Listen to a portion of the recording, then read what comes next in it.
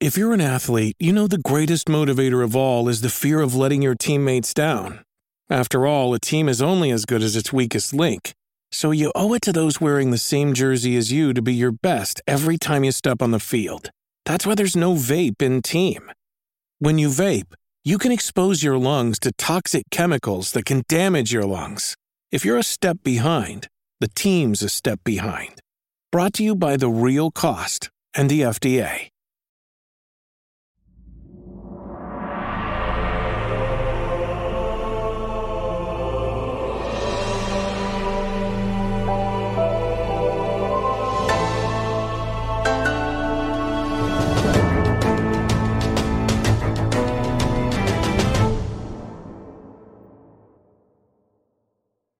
Yo, what the heck is going on, everybody? Welcome back to another episode of the Kinda Funny Xcast, your home for all things Xbox here at Kinda Funny. Of course, I'm one of your hosts, Snowbike Mike, and today I am joined by both of my gaming dads. A little post-holiday break episode right before some more holidays are upon us. Gary Whitta, how are you feeling today? I'm good. I'm ready to talk. I'm ready to get Xboxy with you. There we go. We're going to get a little Xboxy today is right, Gary, because you know what? We just celebrated 2 years of the brand new consoles, the Xbox Series That's X right, and 2 S. years. Hard to believe. Time goes by that fast, and these consoles still feel so fresh, but also 2 years in, and we're going to talk all about that. Paris Lily, how are you feeling after 2 years of having that big old Xbox Series X next to you? Oh, I'm doing fantastic, and it's crazy to think that it's already been 2 years since the Series X and the S has been out. So looking forward to talking about it. But I have to give a side note.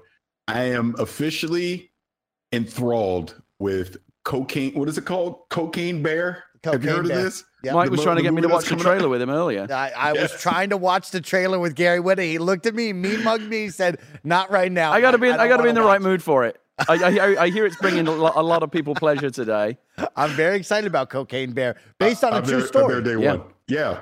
What did he ingest? $15 million worth of cocaine. I can't wait to watch this. It's going to be amazing. I think it'll be fun. Pretty excited about that. And of course, the holidays are soon to be upon us, guys. And that's where I wanted to start off the show with, because the holiday season is here, but it's also award season is right around the corner, which means we'll be talking about Game of the Year, our favorite games of the year, and most importantly, taking a look over at Jeff Keighley's show, the Game Awards, which is, I believe, checking my calendar here, next week. So, Paris Lily, I wanted to kick it off.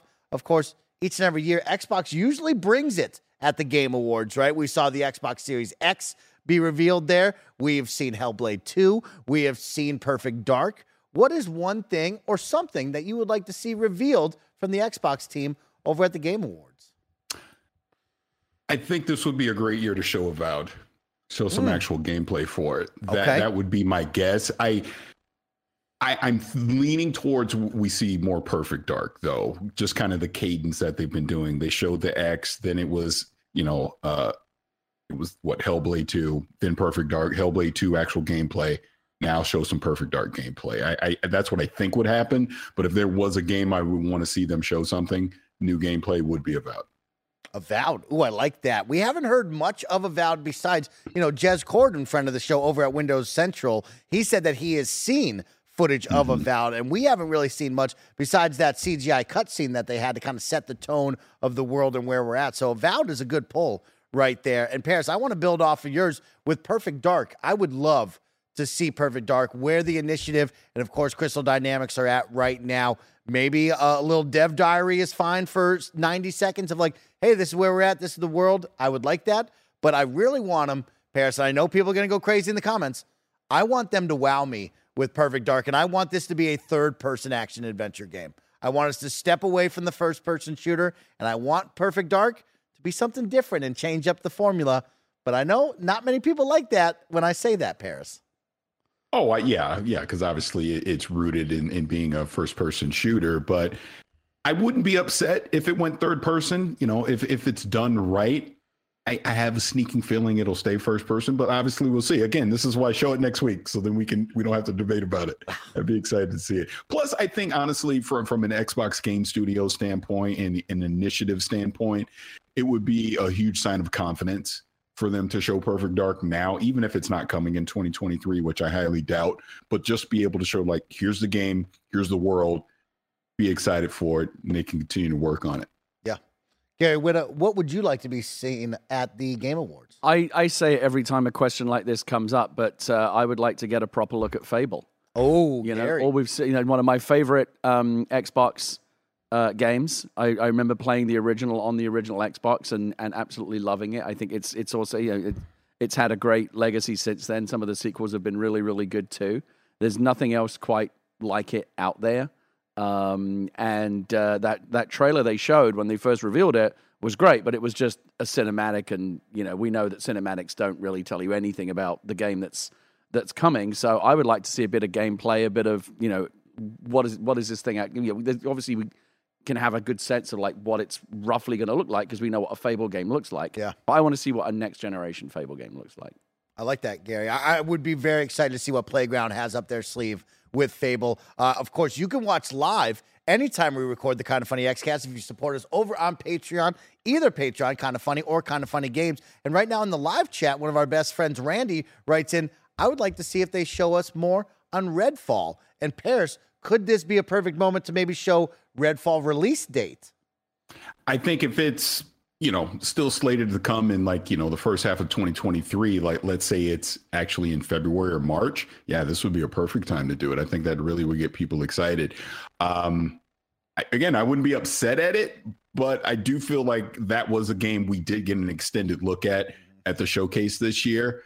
I would like to see something else from I was going to say Redfall is something that's already been so exposed. Like we've had that really long look at the gameplay. Yeah. Like it's one of those things that when the lights go down and the trailer comes up, like seeing more of Redfall is not going to get people super duper excited. Like the Game Awards, I think are typically you didn't know this was coming. Here's something you're seeing for the first time, or here's your first real look at something we've only hinted at, like Fable, like maybe Avowed, where only the kind of the briefest or Perfect Dark, the briefest glimpses have been seen. Like you said, the only thing they could really add on at this point is a release date, and that's not super exciting.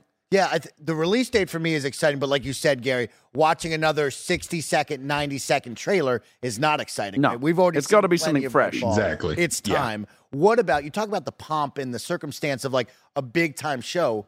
Of course, Starfield, we got to see a pretty meaty chunk of it with Todd and the team during the Summer Games Fest. Would you like to see more Starfield? Would that be doing it? Yeah, and Bethesda might actually, since you bring it up, they may feel inclined to show another preview because that the first one the reception was a little bit mixed, right? Mm-hmm. No Man's Skyrim and all the kind of the memes that were going around. It looked good, but it didn't look like, oh my God, like clear the decks. That's the only game I want to play right now. Yeah. And so much like remember the first Halo Infinite reveal. Underwhelming. There's been a history of these big games having these underwhelming initial reveals, but then they come good down the road. And so the hype for Starfield is going to be there, and they did already show an extended look. So even though we were just sort of had Redfall and Starfield to the same extent has already been exposed, but people are excited about Redfall, and the expectations aren't as high as for Starfield, given that first reveal was a little bit like people were like, yeah, sure, as opposed to, oh my God, give that to me now. Maybe there's an opportunity for another better trailer that showcases the game and gets people more hyped. Yeah, more hyped. Maybe a live orchestra set over the trailer could be cool at the Game Awards. It's all about the production values of the Game Awards. I'm going to throw a couple more at you, see how you guys feel about this. When we talk about the Game Awards, you guys bring up, we kind of know the games, and they kind of give us a little more teaser. What if we get into the unknown? Let's say Compulsion Games shows up, and we finally get to see what that project they've been working on is. Would we show a full-on debut here at the Game Awards, or would they hold something like that at an Xbox Summer Games? I don't know. I think, as we were just saying, the Game Awards, I think, is the domain of things that, that exist somewhere between either, like, you knew this was coming, but you haven't seen anything of it yet, like anything real, like Fable, and this too. But I also think there's another category that we're not really thinking about right now, which is the game that you didn't even know was coming, like the one that we don't even need to, the one that we don't even know to talk about yet, because it's so locked down and it's a true reveal. Like, here's your first look at something, maybe a returning franchise, maybe something new from, you know, an esteemed developer, but the thing where you go, oh shit, who knew that was coming? Like, I feel like the Game Award, I don't know what the Game Awards track record with that is. I think it's actually pretty good. I think they've done like a few like true first time reveals. And so, you know, on the first show back after the Game Awards, I suspect we will be talking about the reveal of things that we don't even know exist right now. Oh, I'm excited about that, Gary. Yeah. How about this one, personally, for you, chucking it up there on something we don't know, In Exile. We've seen some teases from the team on what could be the next project. Of course, no name, nothing that you can actually see, just some Twitter emojis. In Exile, would that get you excited? Yeah, because I was actually thinking about that before you said it. Like, In Exile would be a great one to have a surprise announcement here at the Game Awards about whatever they're working on, because it seems like they're working on something big. Yeah. So when it does get revealed, I think a lot of people are going to be wowed by it. So why not have it revealed on arguably the biggest stage of the year for gaming, which will be the Game Awards. So yeah, that would be another great one as well. But I'm really with you on the Compulsion one. I think that one makes a lot of sense. I would also say, even though it isn't one of their internal studios, but that game that Avalanche is working on. What is it? I'm forgetting the name. Starts with a C. Something Contraband. There it is. Contraband. There it is. Yep. Mm-hmm. Okay, I like that. I'm going to throw out couple quick ones for you. Indiana Jones, another big time name. That's a good stuff with That's Todd. A good prospect, especially since you've got the new movie. They're starting to pull back, you know, the reveals on that. So the first, you know, pictures are out. There'll be a title reveal on the movie, I think, pretty soon. There'll probably be a teaser trailer soon. As the movie publicity ramps up, I think I wouldn't be surprised to see. I mean, obviously, the game doesn't need a new movie to generate hype. It's Indiana Jones, but I think it is very fortuitous, or perhaps, you know, well planned timing that, you know, you've got two major new Indiana Jones projects coming, and I think that they will kind of feed off of each other in terms of the hype and the publicity. Paris, anything to add on that one? Yeah, well, first and foremost, I don't know if either one of you got a chance to listen to that Todd Howard interview on Lex Friedman's podcast. It was 3 hours long. He talked about everything from Starfield, Indiana Jones, Fallout, Elder Scrolls. There's a ton of information that came out of that. But he did talk about Indiana Jones a little bit and just his involvement with it. And it looks like he's more involved than I realized with the development of that game. And he did say it was going to be borrowing from a few different genres, which is pretty exciting to see. But I know this is an Xbox show, but I would imagine when Indiana Jones is revealed, that'll probably be a Disney thing. Since they're the one, the Lucasfilm Games, I believe, right, is the overall publisher, I guess, whatever you want to call it. But I think that happens when Disney wants to show it. And maybe it's like a D23 kind of thing. Yep, yeah, exactly. Yeah, dig that. Yeah, more tied in with the movie, I would imagine. Okay, my final one, I'm just throwing it out there into the universe like we always do. Machine Games. Wolfenstein 3. Oh, There's my God. still a story to tell. Don't do There's this to still me, more to Mike. do. Barrett, you know I have to channel you and Blessing and just put it out there. Please. And please. don't talk to me about Youngblood. We don't talk about Youngblood, but we talk about Wolfenstein, and we just want Wolfenstein. Those games are so much fun. It's so much fun, Gary. Come on. And so a lot of games that we could look at on the slate of the known to unknown quantities and say, what could be? And hopefully Jeff Keighley and Team Xbox bring some really great stuff for us. And on top of that, of course, awesome awards, right? We get to celebrate those who create the things that we love in the video game world. And that's why I really love the Game Awards. I love the acceptance speeches. I love seeing the team's faces. I love seeing the team celebrate all around the globe. Yeah, it's a lot of glitz and glamour. Yeah, I think it's something special, Gary, you know? I think it starts with Greg Miller's acceptance speech back in the day in 2015 with his Trending Gamer Award, right? And then onward, you take note, right? You pay attention to those faces and those names. And we've been really privileged here on the Xcast to bring on a number of developers and get to celebrate their hard work and accomplishments. And that's what I really love on that one as well. Yeah, it's a fun show. I've never been because, you know, Keighley won't invite me because we have that long-standing You got a beef. Yeah. Got that beef. You got a beef. You got a beef with him. Got that beef. That beef. It's really big. Got that beef. And you know what? And you know what? And if he did send me an invite, I'd tell him where he could shove it. Wow. Okay. Well, you heard it live on the Xcast right there. Gary Whitta letting you know. Jeff Keighley. Me and Paris, though, we'll take invites all day. Well, Gary, you can have mine. Well, I will be going to the Game Awards, and I'm super excited to be going. This is my third time being able to go, so I'm looking forward to that. Again, Mike, just take Greg's pass. Who cares if Greg Miller goes? Just Just go. It's my turn. And then finally, before we get off of that, as someone who has really loved Elden Ring all year long, I do hope that we see From Software bring an Elden Ring expansion tease. That would be something really awesome to end the year and keep the hype for that game going into 2023. I will.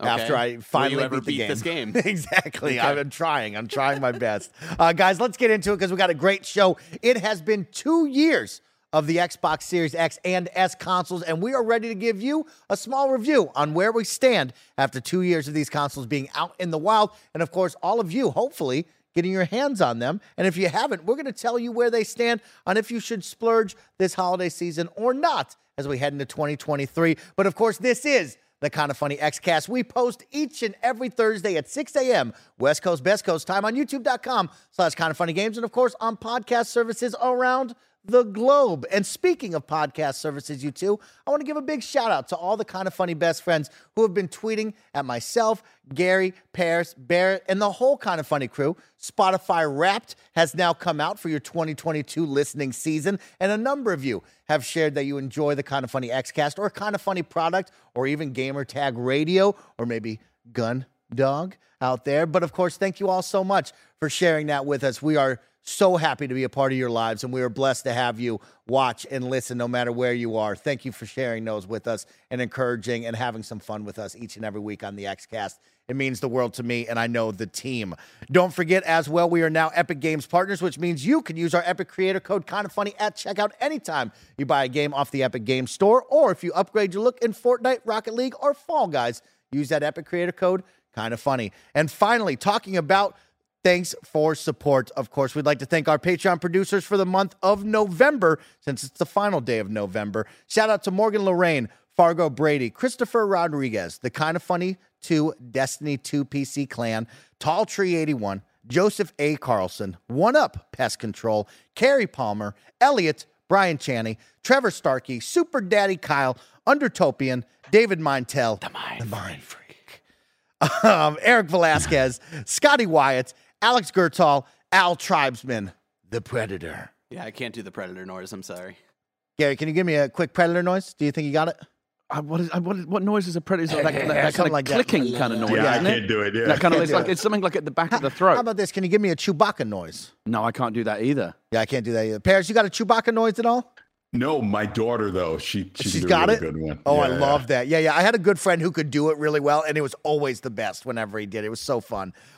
Finishing up, Jason L, James Davis at James Davis Makes, Mick at the Nanobiologist Abersim, Ryan T from Tennessee, Derek Gregg, and Donald Eccles. Thank you all so much for your support over on Patreon. Of course, a big thank you to our sponsors for this week's Xcast, Chime, Shady Rays, and Mint Mobile. But myself and the team will tell you all about that in just a little bit. Guys, let's jump in to the show.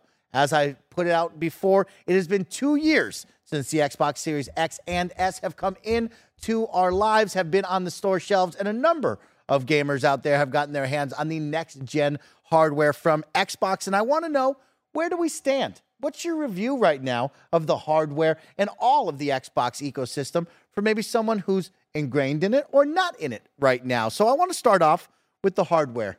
Gary Whitta, to kick us off, tell me some of your thoughts on the hardware for the Xbox Series X and S. How you feel right now 2 years in? It's interesting when you say that they've been on the shelves for 2 years. They haven't really been on the shelves. Tough. It's been tough. Right? The Series S, maybe. Anytime I go to like Target or a big box store, I always like just wander over to that section just to see like what's up, like what's in stock. Yeah. And it's obviously the same with the PlayStation 5 as well. But like the only thing I'll occasionally see a Series S in stock, but I don't know if I've ever seen a Series X like behind the glass case, like available to just buy in a store. The supply issues, are still not great.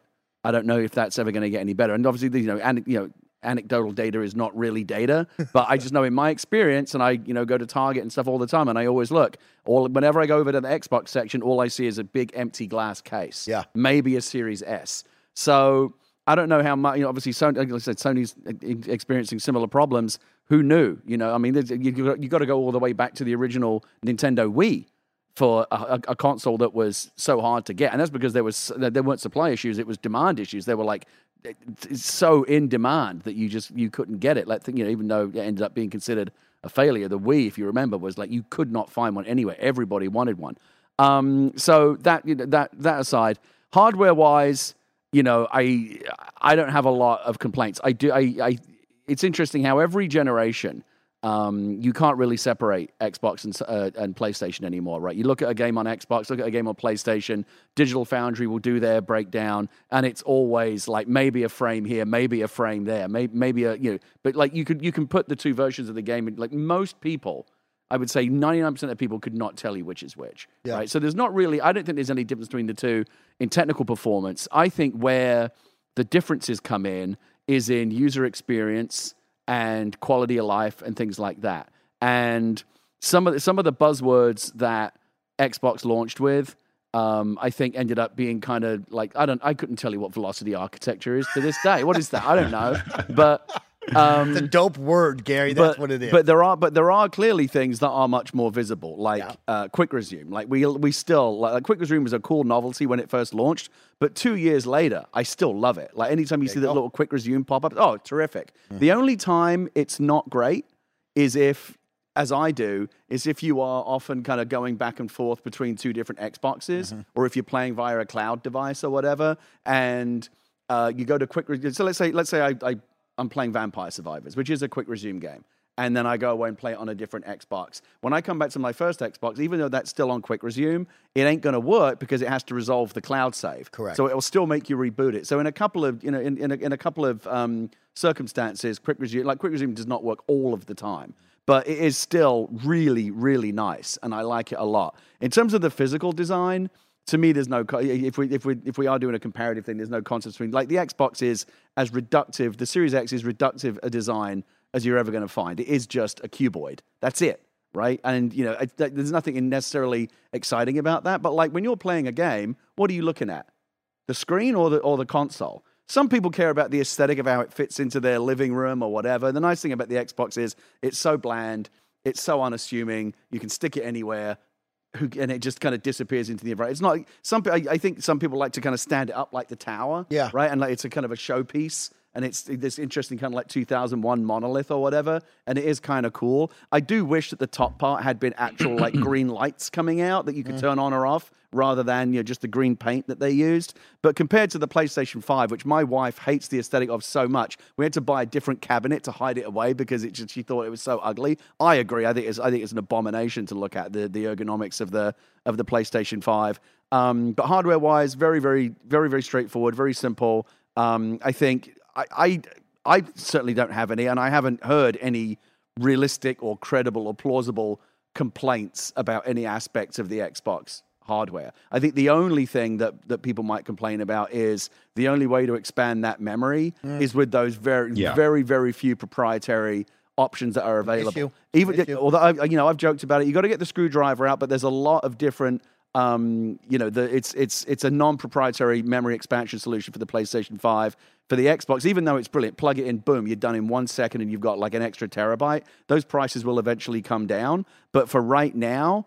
If you are looking to expand the memory on the storage on your Xbox, it's expensive. Yeah, totally, Gary. Those are some good points right there. I love quick resume still to this day. I really value that one. And yeah, the storage is something that I'm going to bring up. I do think the storage is a big issue, right? We heard that they are going to expand it to others to allow them to start creating these expandable hard drives, but we haven't seen them yet 2 years later. And we're still doing the dance of, well, everything's on the new SSDs, which we all really like. Yep. The super fast load times. Yep. The game boots up. The console boots up, right? But now you have this dance of, you only have 1 terabyte, so you're either going to splurge. And it will fill up fast if you want to keep a lot of games on deck. Gary, I just looked at my hard drive. You have those throwaway games that are always on there, but NBA 2K, 120 gigs, right? Modern Warfare with Warzone, that's 100 gigs, right? It just starts filling up so quickly on that. And like I said, you have to open up the bank and bust out the wallet to even buy any sort of these expandable cards, which are way too much money right now. And then you do the dance of, okay, well, you can plug in the USB hard drive if you like, but now you need to pull them back and forth. It's not going to be the same. And transferring is still, as much people say the transfer speeds are fast, they're not as fast as just turning on the game. They never will be. I just want the game to I will say, once, if you are willing to spend the money, once you plug that little thing into the back of the Xbox and expand the memory, as I did, because I'm a sucker, I went and bought the expansion card when the Xbox Series X first came out. once you plug it in, it is really nice. You can have so many games on deck at any one time. Like I scroll through like all the games that are installed and ready to play on my Xbox, and it's a lot. Like I can't remember the last time I had to remove something. In fact, I've never had to remove something to bring something else in. Like, you know, I've removed things because I'm done playing them and I can free up the space, but I've never had to remove something that I might want to play again another day because I want to get something else in right now. The other thing before we move on, just real quick, let's not forget, when we're talking about the Series X, we're only talking about half the equation, less than half the equation, potentially if we're talking about sales. When they first announced the Series S, I didn't know what that. I admit I did not know what that was all about. I didn't understand. I didn't understand the strategy. Yeah. I thought it looked odd. It looked like a Bluetooth speaker or something. I was like, what the hell is that thing? But when they sent it to me and I checked it out, first of all, I was struck by how, like everyone is struck by how small it is when they first see it. Again, very, very unassuming design. Will fit into whatever vibe or aesthetic you've got in whatever room you might have. And the thing that is really it really is the little engine that could. Right? Again, I watch a lot of these Digital Foundry videos, and they will often point out, because they'll test it on the Series S as well, and say, in many cases, the difference in performance between the X and the S is pretty minimal. Yeah, there are compromises, and there are often notable compromises, but I keep coming back to that little catchphrase I've used again and again. For 200, I think it's like $249 now you can get it.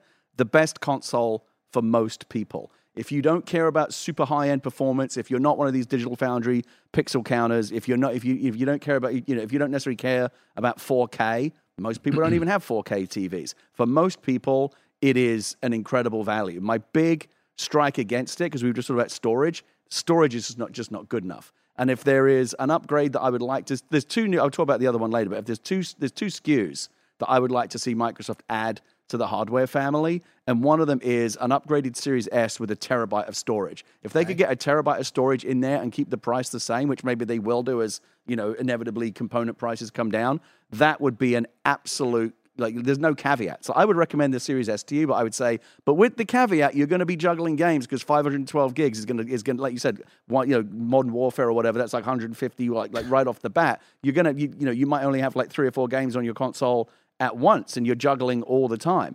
If they could get that up to 1 terabyte, I think that's something you can recommend to someone without any reservations. Yeah. Personally, I want to talk hardware with you. Where do you stand 2 years later? Of course, you are our guy, Paris. You got all the consoles. You got all the big stuff in that powerful PC of yours. Where does the Xbox Series X and S stack up 2 years later? Is it still hitting that quote-unquote next-gen hardware that we want to see? Yeah, it's interesting because, again, I don't want to repeat a lot of what Gary's already touched on because I think he nailed it from a hardware standpoint as far as what the X and the S can do.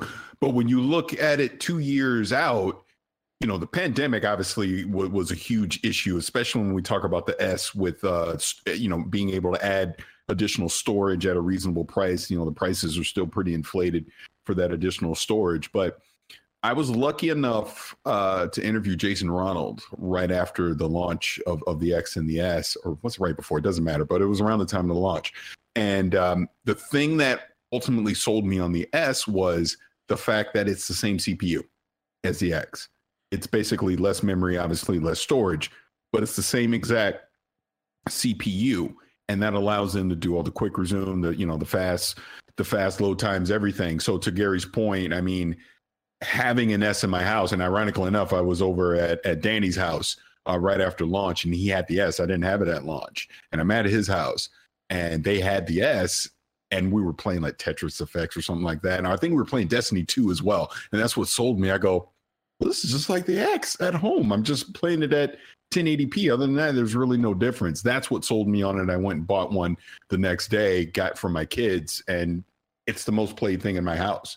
Even more so than the X. I mean, the X obviously is a powerhouse. There's no doubt about that. I mean, when we start getting these games like Forza and Starfield and Hellblade 2 and all the rest in 2023, I mean, the X is truly going to shine in that aspect from a 4K, fidelity standpoint. But definitely don't sleep on the S. The only knock that I can put on that S right now is, as Gary already said, that 512 of storage. I mean, you will run out and have to juggle things around, but if they get that 1 terabyte 1S in the market and they can keep it around that $299 price point or less, I mean, that thing's going to fly off shelves for sure, because if you don't care about 4K, it's a fantastic console.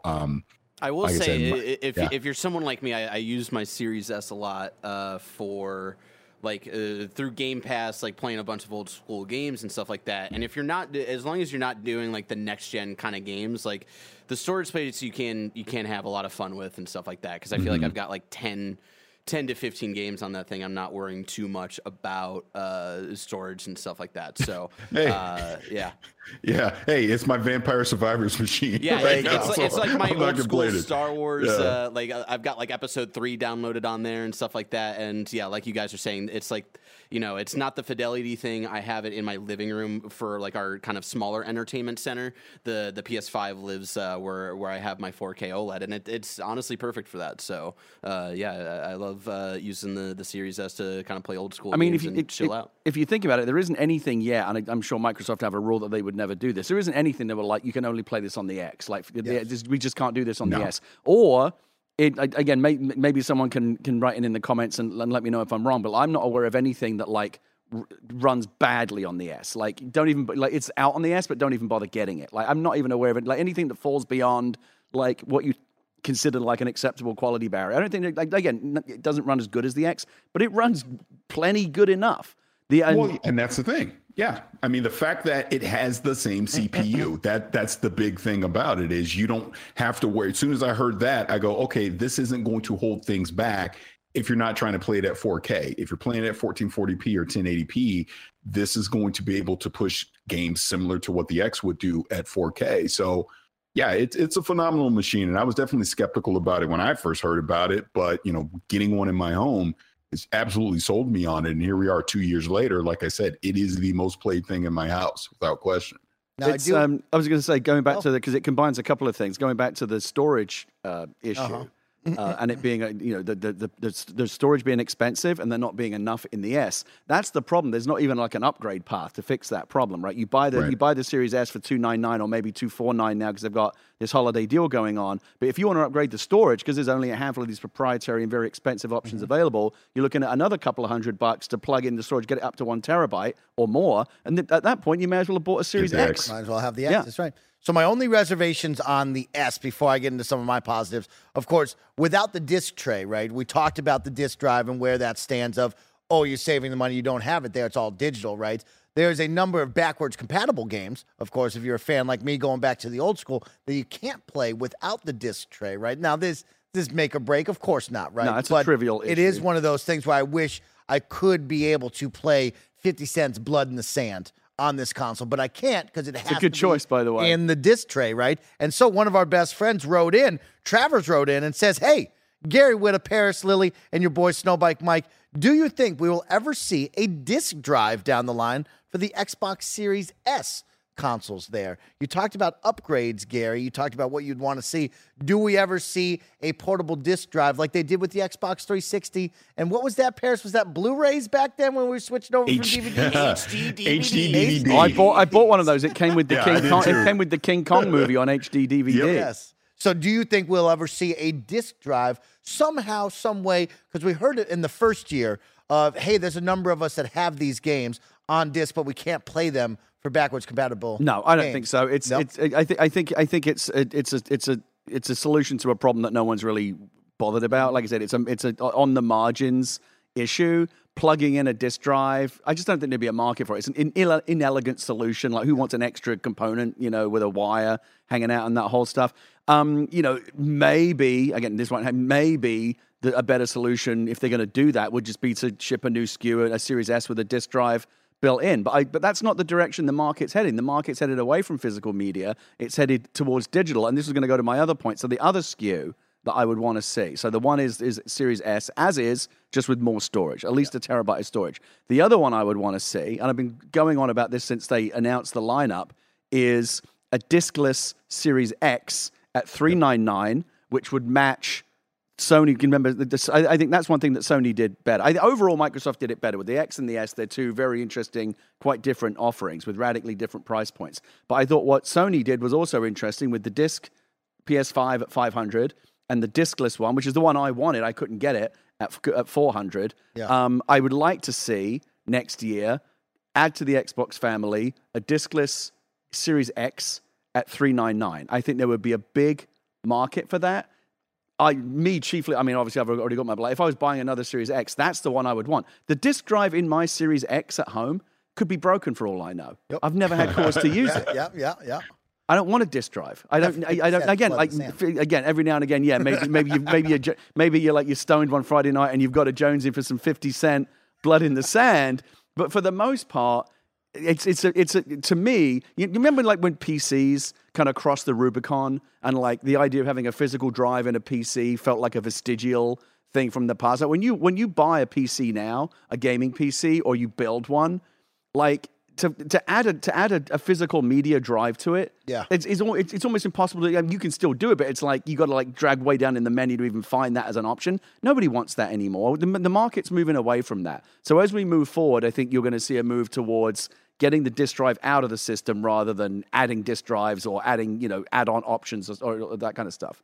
My one thing I do want to add in, and of course, is 120 frames per second, right? The option of the HDMI 2.1, the power of the console, both consoles, to be able to get up to 120, right? As someone who plays a lot of competitive first-person shooter titles, as Andy will always tell you here at Kind of Funny, frames win games. And I love the opportunity and the option to be able to switch that on and get 120 frames if that is so needed, and that's what I want out of certain titles, right? When I look at Halo, I look at Call of Duty, those are the things that I want. I will take the graphical downstep, right, of moving away from the true 4K and getting the things that I need to have the up-resed on the frames. Let me ask you this. Is there even a way to know if your game is running on the Series X at 120? Yes. Over in the settings, you have to go in there and actually click that on for you. So, I mean, you can enable it, but like when a given game pops up, it's not like, you know how like the HDR logo pops up or Dolby Vision to let you know that it's going into that mode? Yeah. There's nothing like that. It's not like a 120. Oh, this game's going to be in 120 frames. Like I may or may not have played games on my Series X that are running 120 frames. I don't know because I'm not even aware. Is there much of a noticeable difference? There's a noticeable difference between 30 and 60. 30 and 60. I don't know if there's a noticeable difference between 60 and 120. After playing a number of times from 60 to 120, there's definitely a noticeable difference. Okay. I think the common audience of the Xbox Series X and S probably won't take advantage of 120 all that often, right? You got to have the special monitor, you got to have the special television. We're not really. You got to have a TV. That's the thing. There's been many articles written about this. Like 120 frames. It's not as simple as you think. You've got to have a TV that supports it, and only the high end ones do currently. And you got to have the right cable. Now the Series X does ship. The HDMI cable will support 120 frames. Right. That's why they tell you use the cable that comes in the box. If you just plug in your freaking Amazon Basics HDMI cable, it ain't going to happen. It's not working. Because that many frames can't fit in through that cable. It's just science, right? We all understand how that works. But I don't know if it's a huge thing. I mean, a lot of this is bullshit. The PlayStation 5 ships with an 8K logo on the box. What the fuck is that? Ain't no one playing games in 8K. 8K, baby. One day, Gary, one day. Of course, when we look at the hardware, it does feel like both consoles are taking the step in the right direction of next-gen gaming, right? When you look back on the Xbox One, the Xbox One S, the Xbox One X, when you look at the new consoles here after 2 years, you do feel that, you see that, you play that, right? That it does feel next-gen when I look at these two after 2 years. So I'm really pleased with that. But, of course, the hardware isn't all of the picture. Now, is it, Paris? Because, of course, we also need games, Gary Whitta, and that's what we're going to talk about right after a word from our sponsors. Shout out to Mint Mobile for sponsoring this episode. This holiday season, the best deal in wireless can only be found at Mint Mobile. Right now, when you switch to Mint Mobile and buy any 3-month plan, you'll get another 3 months for free. Mint Mobile lets you order and activate from home with eSIM while saving tons on phone plans starting at just $15 a month. I've had my mom using Mint Mobile long before this holiday deal, and I have to say, now is the perfect time to switch. All plans come with unlimited talk and text and high-speed data delivered on the nation's largest 5G network. Use your own phone with any Mint Mobile plan and switch easily and effortlessly with eSIM. Or if you need a new device for a limited time, get 6 months of free service when you buy a select device and plan. For a limited time, buy any 3-month Mint Mobile plan and get 3 more months free by going to mintmobile.com/kindafunny. That's mintmobile.com/kindafunny. Cut your wireless bill to $15 a month at mintmobile.com/kindafunny. What's the first thing you do when you wake up? Is it checking up on your credit score?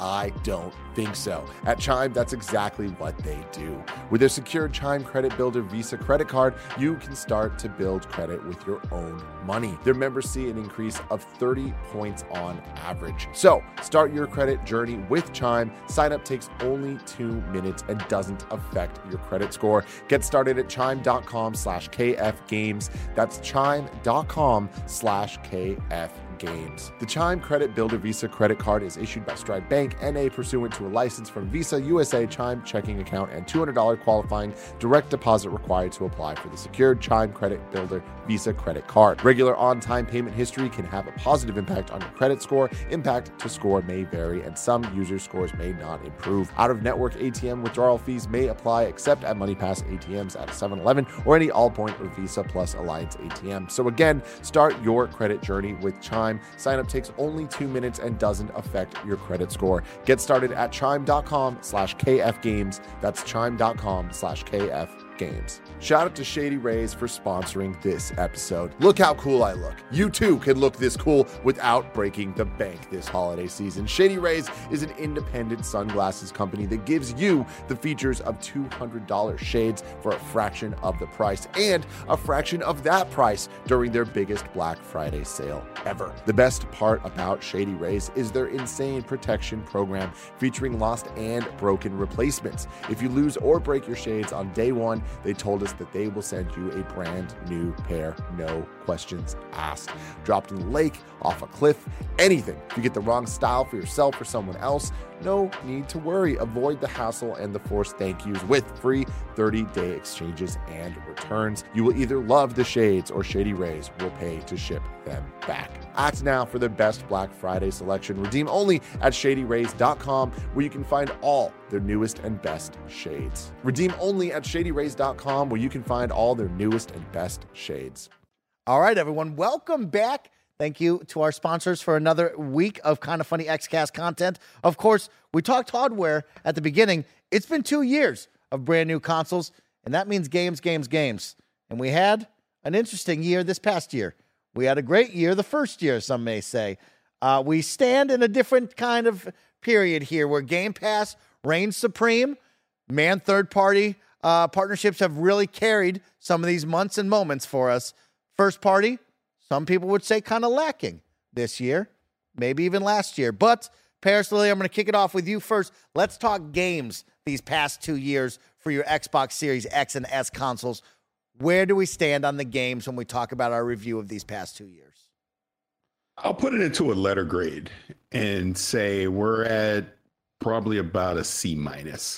Okay. When it comes to, and I'm speaking strictly Xbox Game Studio games, not third-party stuff that you can play on other platforms. When you think about what you're getting directly from Xbox, I mean, Psychonauts 2 obviously was great. Forza Horizon 5 was great. You know, we just saw a game like Pentiment that just came, you know, from their internal studios. Your mileage is going to vary with Halo Infinite, as we already know. So, you know, when we go back to 2020 at the reveal and we saw the games that they hinted at, the only one that we've gotten is Halo, I believe. I could be mistaken on that, but it just goes to show you the lack of titles that they've had from their internal studios, you know, the past couple of years. We obviously have talked, you know, ad nauseum about what we know is coming in 2023 and beyond. But when we just look at the first 2 years on its own, there's definitely been a lack of games from their internal studios, 100%. They know it. We know it. It's been a huge gap for them. And, you know, as we go into year 3, it's something they definitely need to remedy. Gary Whittle, let me break down some of the games that we got over these past 2 years from our first-party studios, of course. For everybody out there watching and listening, please add to the comments, correct me if I missed anything, but this is what I got on my tracker right now. In 2021, you had Halo Infinite, Microsoft Flight Sim, Forza Horizon 5, Psychonauts 2, Age of Empires 4, Sea of Thieves, A Pirate's Life. Then in 2022, we had Pentiment, Grounded, Deathloop did come to the Xbox platform, Top Gun Maverick Flight Sim, Forza Horizon Hot Wheels. Gary, Paris gave us a little grading on that. Where's your grade fall when it comes to first-party turnout? I was thinking along the lines of a different scale. Overall, I would give it a 7 out of 10. Okay. Yeah, 70%. Yeah. Now, Mike, you got to do the kind of funny scale when you give yours. I will. I think absolutely it could be better in terms of first-party exclusives. Phil Spencer's admitted as much. I think it's been a little bit underwhelming the first couple of years. I will sit here on an Xbox podcast as someone for whom the Xbox is my preferred platform. I play my Xbox much more than my PlayStation 5. PlayStation 5 has better first-party exclusives, and it's not close. I'll admit that. I'll happily give you that one. Sony, again, whether it be God of War, Uncharted, Last of Us, Spider-Man, they've got better first-party exclusives. Microsoft has very little that can compete in that space. And I've said all along, that's an area where they really, really need to step up their game. Now, you throw in Game Pass and all the indies and everything else, that's closer to a 9 or a 10. Who's going to complain about Game Pass? There's so much good shit there. Right. And if all, this is the thing, we talked about this many times, especially with Game Pass. If all you care about is AAA, that's fine. Go get a PlayStation 5. You probably will be happier there. If you care about the whole world of games, and Paris and I, Vampire Survivors is my game of the year. Absolutely 100% my game of the year. It's one of the best games I've ever played. Paris has fallen in love with it as well. But it's not just because of the nature of it, because it's this weird little 8-bit looking, $3 game on Steam that came to Game Pass. People don't take it seriously. It's it got shut out of the Game Awards. I think that's outrageous. You look at Cult of the Lamb. It got nominated for best debut indie. It should have been on the big boy list for overall game of the year. Don't get me started, Barrett.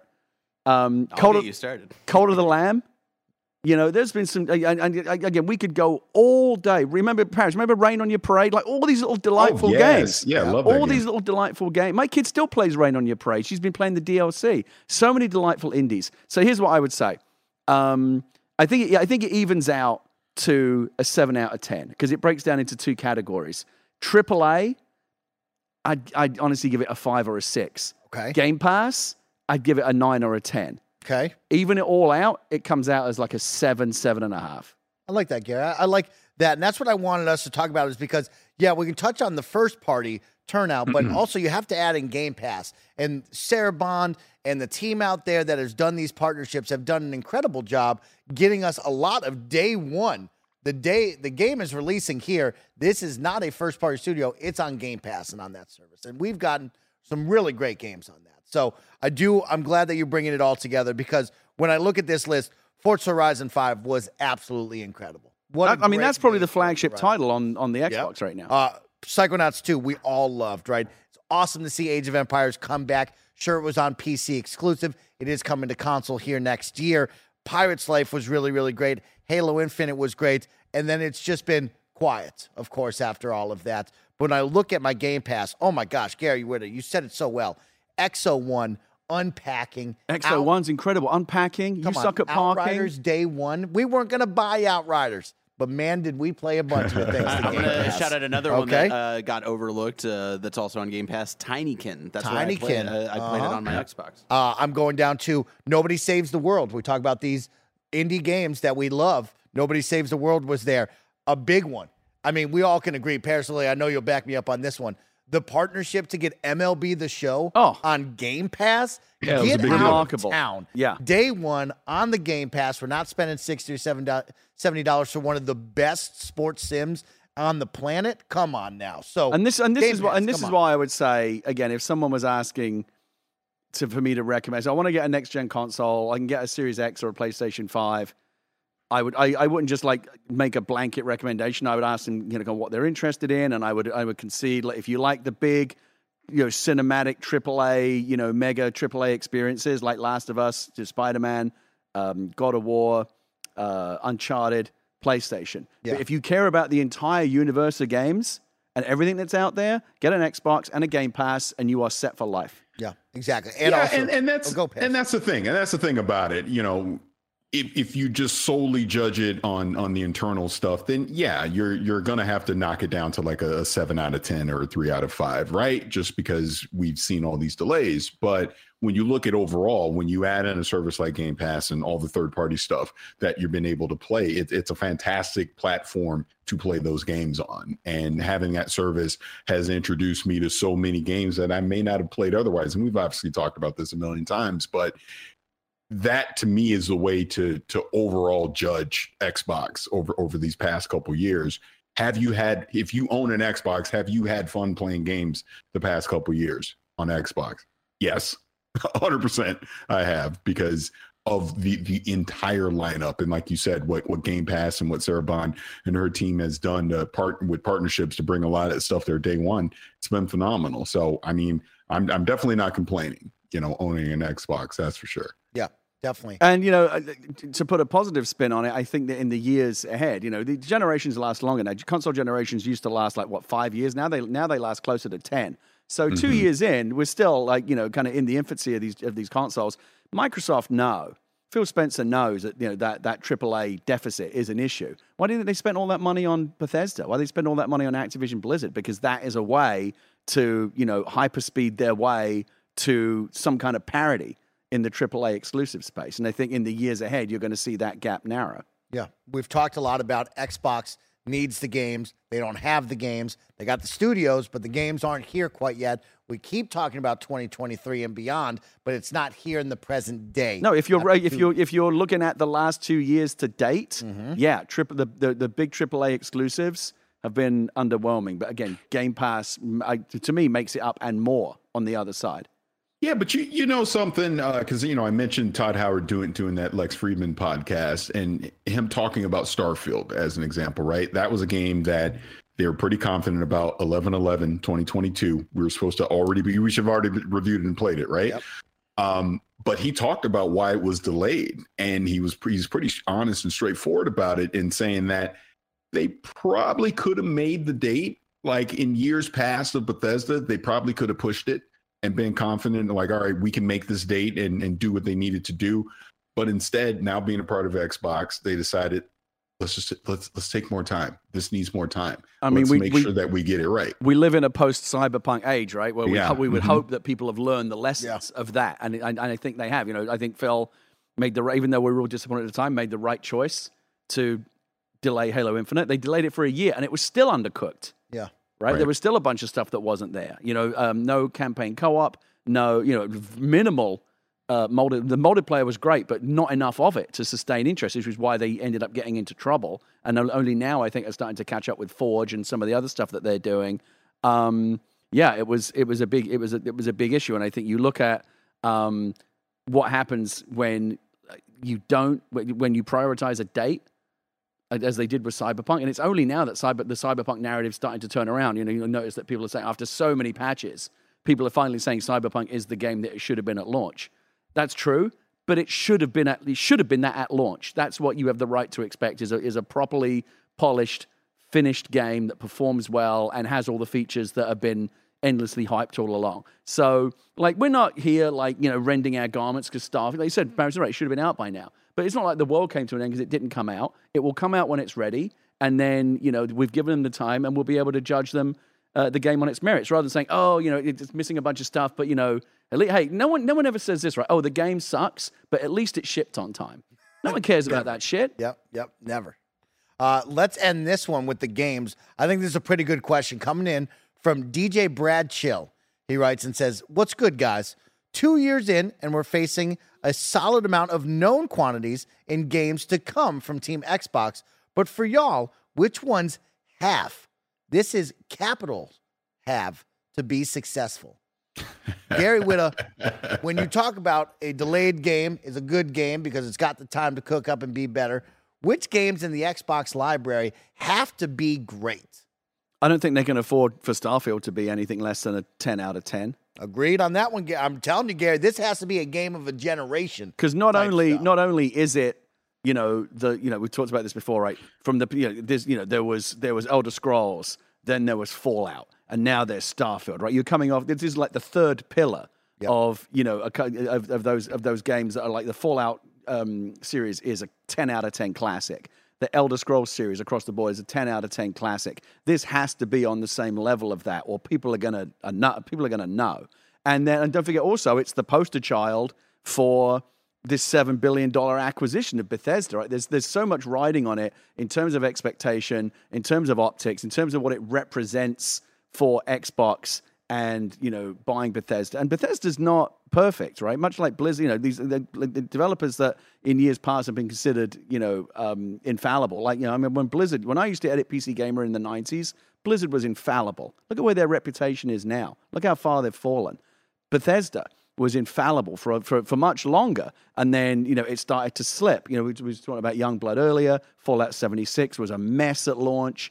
There's been a big backlash towards Bethesda in recent years. So there's that too. They need to respond to that and say, hey, listen, we've made some mistakes in the past, but when we really bring it, as like when we do with like a brand new, standard bearer franchise like Starfield, we can still do it. We can still be the Bethesda that you remember and love. So there's so much riding on that one. Yeah.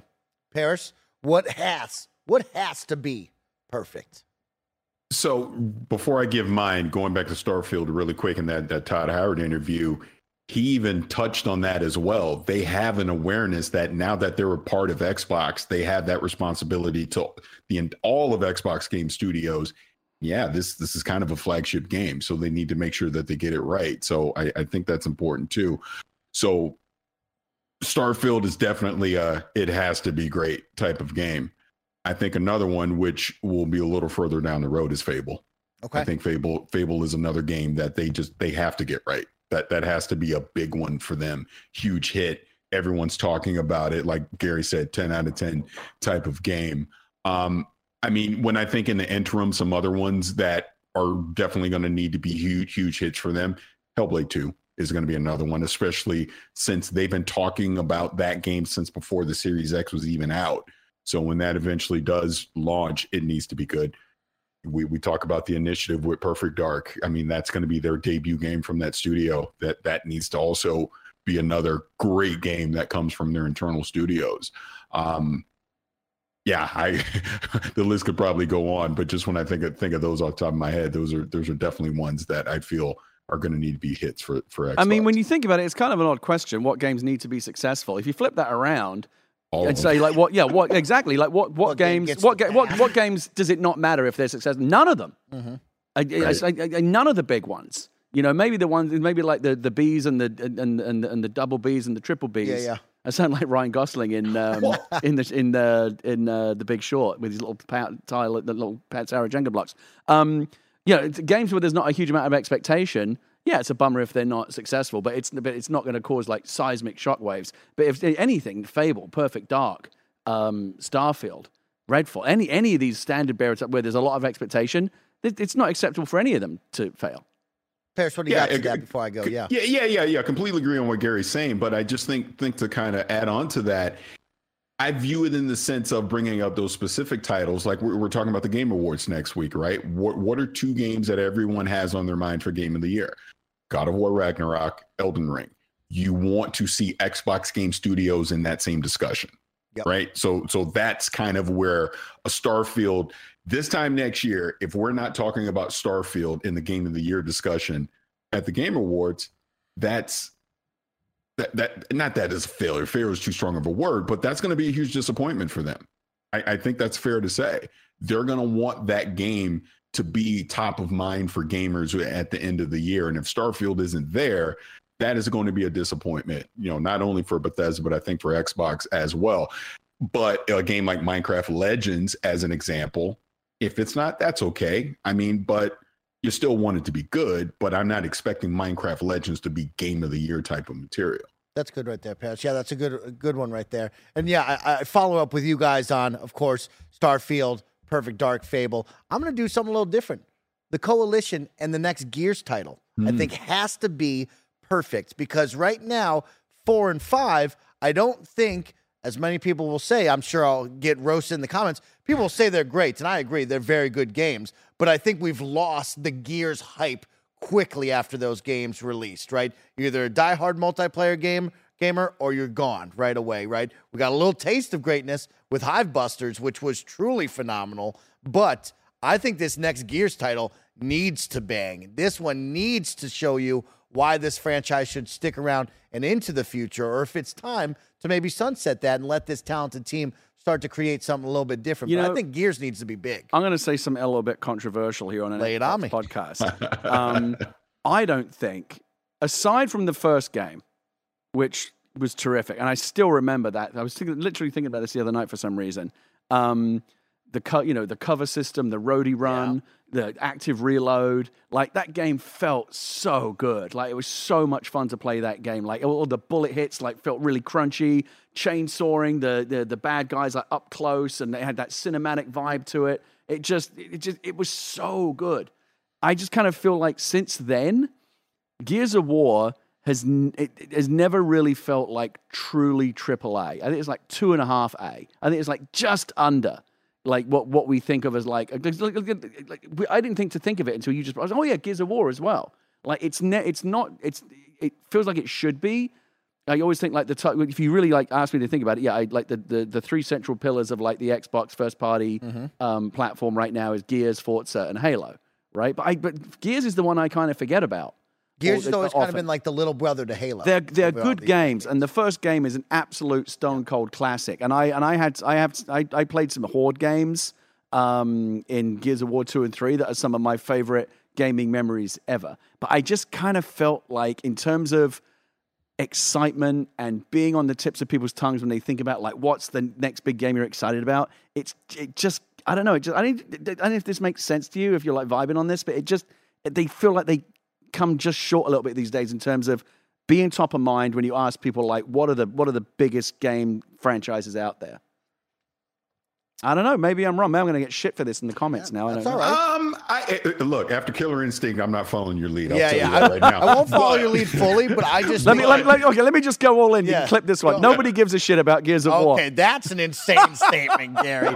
But yes, Gears of War 6 in my mind, when we put the half, when we say have to be successful in all capital letters, no Gears question. 6 has to be successful. It has to be big. It has to continue to push that franchise forward because I don't think that the love from 4 and 5 have been the same since the very beginning. And this is exactly in a weird way we're agreeing with each other. I think part of the reason why it's almost doubly important that Gears of War needs to come back in a big way is that I think it has been perceived to have fallen off a little bit, and it needs to come back with a statement game that says Gears of War is not only back, but it's back like bigger and better than ever. And that team is talented enough to do that for sure. Let's wrap this conversation up. Of course, we got to talk really quickly about accessories. Of course, when you look at the new Xbox, you got a brand new controller. Sure, it's kind of the same, the Xbox One controller, but it's got the share button that we all love. You enjoy that. Of course, you have the adaptive controller. You have the newly designed labs that has both the standard controller and the Elite controllers. Mm-hmm. We've now stepped into the Elite controller is the best controller on the market, hands down. It is incredible, and everybody should be playing on that and using those back buttons. We've gotten a brand new Xbox headset that is not only affordable, but has really incredible use of the Bluetooth where it can connect to your phone and the Xbox at the same time to allow you to connect to Discord and so many other things. We are making strides in the accessory area with Xbox that are very, very strong. I'm very pleased with everything. I don't think I can dig them at all on any of the Xbox accessories that I can think of. I'm very pleased with what I see coming out of them. No, it's been really good. Again, why broke? Why if it ain't broke, don't fix it. The evolution from the Xbox One to the Series X controller is almost unnoticeable. Right? Share button, things that you barely even notice. Like it just has a slightly rougher feel to it. Like it's a little bit grippier in the hand. To me, it is the best controller on the market. I like it better. The DualSense is way better than the DualShock for me, but I still like the. And I think the DualSense like aesthetic looks better and has more bells and whistles. The touchpad and the microphone and some really and speaker built into it, and the haptic stuff is way better. But in terms of just like for an everyday controller that you want to have in your hand all day long when you're playing games, to me the Series S controller is the best one on the market. The only thing I'd say about the Elite controller, and it is a fantastic controller, it really feels like a premium item, right? As opposed to like a child's toy, which a lot of game controllers can feel like you pick it up out of the thing and it's like, man, this thing has some heft and weight to it, and you can feel that it's premium materials. That's my only strike against it. I don't know if you've ever noticed this, but like when I would play using the Elite controller for a real long time, like when I was like really hooked on Halo Infinite, I would play it for hours at a time, like long into the night with the Elite controller. Depending on how you're holding it, after a while, I started to feel the weight of it. Like it's heavy. And the nice thing about the Xbox, the basic controller is just lightweight, right? You never feel like it's a chore to hold. After a while, for a really long play session, maybe I've just got like limp wrists or something, but after a long play session, you start to feel like, man, I wish this wasn't quite so heavy. It has a lot of weight to it. Can I recommend you a controller then? Yeah, go on. For all the best friends out there that are watching and listening, if you like the Xbox Series Elite controller, maybe it's too heavy, maybe it's too expensive, check out that Victrix controller that I got, right? That I reviewed here on the Xcast. I believe with you, Paris, we talked about the headset and the controller. That controller I use on my second Xbox, and I love it. It has the back paddles and everything, but it's much lighter, Gary. It has that lighter feel to it, and I'm really, really impressed with the Victrix. I think it's like the Pro something controller.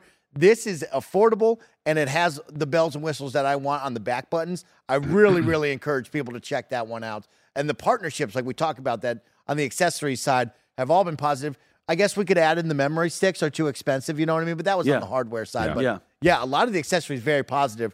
Paris, what do you got for me while we start to wrap this up? The one I have is because I've been experiencing it the past couple of weeks is Discord on Xbox. Yes. It's so seamless to be able to move back and forth. Oh, that's cool. And Yeah, just be able to join. Yeah, right on the console. So yeah, I love that. That's to me, when I think about the past couple of years, obviously we talk about cloud and Game Pass and all that. Getting Discord voice chat onto the Xbox console has been a game changer for sure. That's very cool. I need to try that out. Yeah. Just one other thing I'll add since you mentioned it is that official Xbox wireless controller is really good. Really cool. What is it, like $80? Yeah. Works seamlessly. Like you said, has the Bluetooth, it has the proprietary voice connection to the Xbox, and it has Bluetooth. So even without like integrated Discord, and we've done this before, like you're playing with the voice, you're playing with the game sound, but you've also got like Discord on your phone that's feeding you Discord voice chat, or you can be having a phone call doing whatever. It's got the two voice connections going at once. Just one other thing I really like about it is I often find that with headsets, the kind of the volume control can be kind of fiddly to find. Like it's a little wheel somewhere, what I like about the Xbox headset is like you just turn the whole ear cup. Yeah. This one for the voice game mix and this one for overall volume. It's just really, really easy to do. My kid uses it all the time. Jez Corden did a review recently of like, here are the best Xbox headsets available, the best wireless ones. And it was a bunch of third-party headsets. I'm sure they're all great. But the official one wasn't in. I didn't understand why, because it's really good and it shouldn't be overlooked. Yeah, don't overlook that one at all. And also, shout out to that team. Maybe they're up spec or something like that. Paris, maybe you can help me. The people that made the portable screen for the Xbox Series S, I love that. I want that thing so bad. But like, these are the options that you get into when we talk about accessories for these new consoles. How often are you going to actually use that? I'm going to bring it into bed with me is what I've decided. But the final question, boys, as we come down to the end of this, we're talking about 2 years later, where we stand with the Xbox Series X and S. I have two simple questions for the both of you. Would you recommend this to somebody looking to get into the ecosystem or maybe just hasn't upgraded yet? And two, what is your score? It can be A to F or it can be 1 through 5, whatever you prefer to call it. Tell me, would you recommend and what is your score? Gary, what do you get to go for? Wait, I'm sorry, what are we asking about? Would you recommend and what is the score? What's the grade that these consoles have after 2 years? Overall, like completely holistically, the hardware, the lineup, the price, experience, everything. I'd give the X an 8, and I'd give the S a 9. Okay. Wow. Okay. And you would recommend? I would recommend the Xbox Series X unreservedly. I would recommend the Series S with the caveat about the storage. Okay. Paris Lily, where do we stand right now, 2 years later? Yeah, I would say definitely would recommend both. I would say following that number scale, the X, I'd probably give it a solid 8.5. And then the S, I would probably give an 8. And the ding on that would be the storage. Okay. Yeah, it's interesting. I would put the S just above the X in terms of like the complete, because the price. Don't forget the price. Yeah, the price is so compelling. Yeah, it's so little. It's such a cute little box. Honestly, if that had shipped with a terabyte storage, I'd have given it a 10. The drop down to the 9 was for the storage. 2 years later, I would 100% recommend this if you are ready to step up from your Xbox One consoles. Again, when you have the money and the time, it is time. When you throw Game Pass into the equation, because that can't not be part of the equation, right? Like if you're going to get an Xbox, it's going to come with the free code. Yeah. But I don't know what you get when you open the box. Is it a month? Is it 2 weeks? I don't remember. I think it's a month. But like once you've got that, like you think of it all as one thing, the hardware and the subscription, that overall, I think if you bake that in, I think that pushes both of them closer to like a 9, maybe pushing a 10. I'm at a solid 8 out of 10. I'm a little bit harsher than all of you because it is the lack of games. Yeah. I think the first-party content that's where it gets is truly weighing it down, and that is the questionable call of, do you need this right now? Well, really, when I look at the first-party content and I look at the games, they're all playable on the Xbox One consoles. There's nothing that has been exclusive to this yet. And on top of that, there's been nothing that has blown our doors off besides Forza Horizon, which has been really, really But that's good. why I think there's two different conversations here, going back to what we said earlier. If you throw in Game Pass and you throw in everything that's on the system, you cannot, overall, you cannot say the Xbox does not have a lot of great games. It does. But the specific ding is, and it has all the big games, it has all the Call of Duties, it has all the big, third-party games that are out there. Where it is lacking, when we say like the lack of games, I think you have to me, I want to specify that I'm talking about the lack of AAA exclusive first-party games. That's the big area where they need to make up ground. All right. Well, if you are watching and listening out there, down in the comments below, where do you put the Xbox Series X and S after 2 years? What is the grade that you are giving it? Guys, before we go, we're going to do a little holiday shopping. That is right. The holidays are about to be on us, and I'm giving you the reminder for someone you love that is a gamer, or maybe even for yourself if you do a little self-shopping like I do. It is now time to go on over to the Xbox store online and see all of the fun seasonal favorites that they have available. And my two gaming dads, we're going to take a quick scroll down this one right now. Of course, if you're an audio listener, I'll tell you all about the cool merch that Xbox has up on their store because, oh boy, Christmas is here. The holidays are here. And I'll tell you, I've said this before. I am so pleased and proud of what Team Xbox has done on the merch side. Growing up as a kid, I would die for an Xbox t-shirt or hoodie. Their merch is good. Their merch game is strong. Back in the early 2000s. Unless you were Paris Lily going to ground zero, day zero, right? You didn't get any of this cool merch on the streets. And so to see this, I'm really pleased. So let's go down. Of course, we have the Xbox official stocking right there. If you need a nice little stocking next to your fireplace, it is everything that I can imagine. It's black and red. It has the awesome Xbox logos in cool Blizzard blue. It's got pink. It's got red. It's got all the holiday colors. There's an Xbox gift wrap over there available. They surely need to send us some of this stuff so that we can wear it through December. There you go. Gary Witta, I said it earlier in the bullpen. I just got paid today, Gary, and I'm going to buy a lot of things off. You don't have to buy anything. Jeff Rubenstein, I know you're watching. I'm a 2XL. What are you? I'm a large. He's a large. Paris, what are you? I'm an XL. You know what to do. Jeff, I'm about to buy probably 10 items off this store because as we keep scrolling down. The one thing I'll warn, right? The wrapping paper's super cool, also at a good price because they could have gone higher than that if they wanted to get like real exclusive with it. The one warning though is because it's all Xbox label, you got to make sure you're packaging that. If you're wrapping this for a kid, that's got to be an Xbox. Yeah. Like I know you're in your head, you're like, oh, that might be cute to gift my a child like one of this Xbox hoodie. Unless they don't already have an Xbox, like that better be an Xbox because they're looking at that wrapping paper and they're going, "Oh shit, it's time." This is an Xbox." Let's keep scrolling down. Of course, you have the Xbox Sphere. This is kind of like the big branding they've been using for a lot of their T-shirts and a lot of cool designs for different games. It has the nice little reef around it with some nice Christmas lights all circling it. You have your ugly holiday sweater for Age of Empires, which I really, really like. Oh, look at that. Yeah. Ornaments galore. Of course, the A, B, X, Y, your favorite symbols, even more. But if we keep going down, there's two things I want to point out. One, this all wood Xbox logo right here. No, that's nice. Of course, for your desk setup. The cool part about this is that Xbox XBOX is not actually together, so you can move the letters. You can arrange it, but the way they arrange it in a square, that's like a nice little piece. Yeah, very nice, very tasteful, very classy. And then keeping it going down, I just want to show one more. Here it is, the Warthog with the Christmas tree in the back. Nice. What's not to like? The blankets, they have the T-shirt, they have the sweatshirt. I absolutely adore this graphic design right here, and I think it is perfect. And so, for all of you gamers out there or parents of gamers. They have it as a shirt or a blanket. Yep. My one thing. Oh, the alarm clock is great too. The alarm clock, incredible. Everything you could want. My one gripe, Mike, and this is someone coming up from my grandpa's. Is that a cheese board? A cheese board. Oh yeah, a cutting board right there. Holy shit! That's mine, Gary. Cool.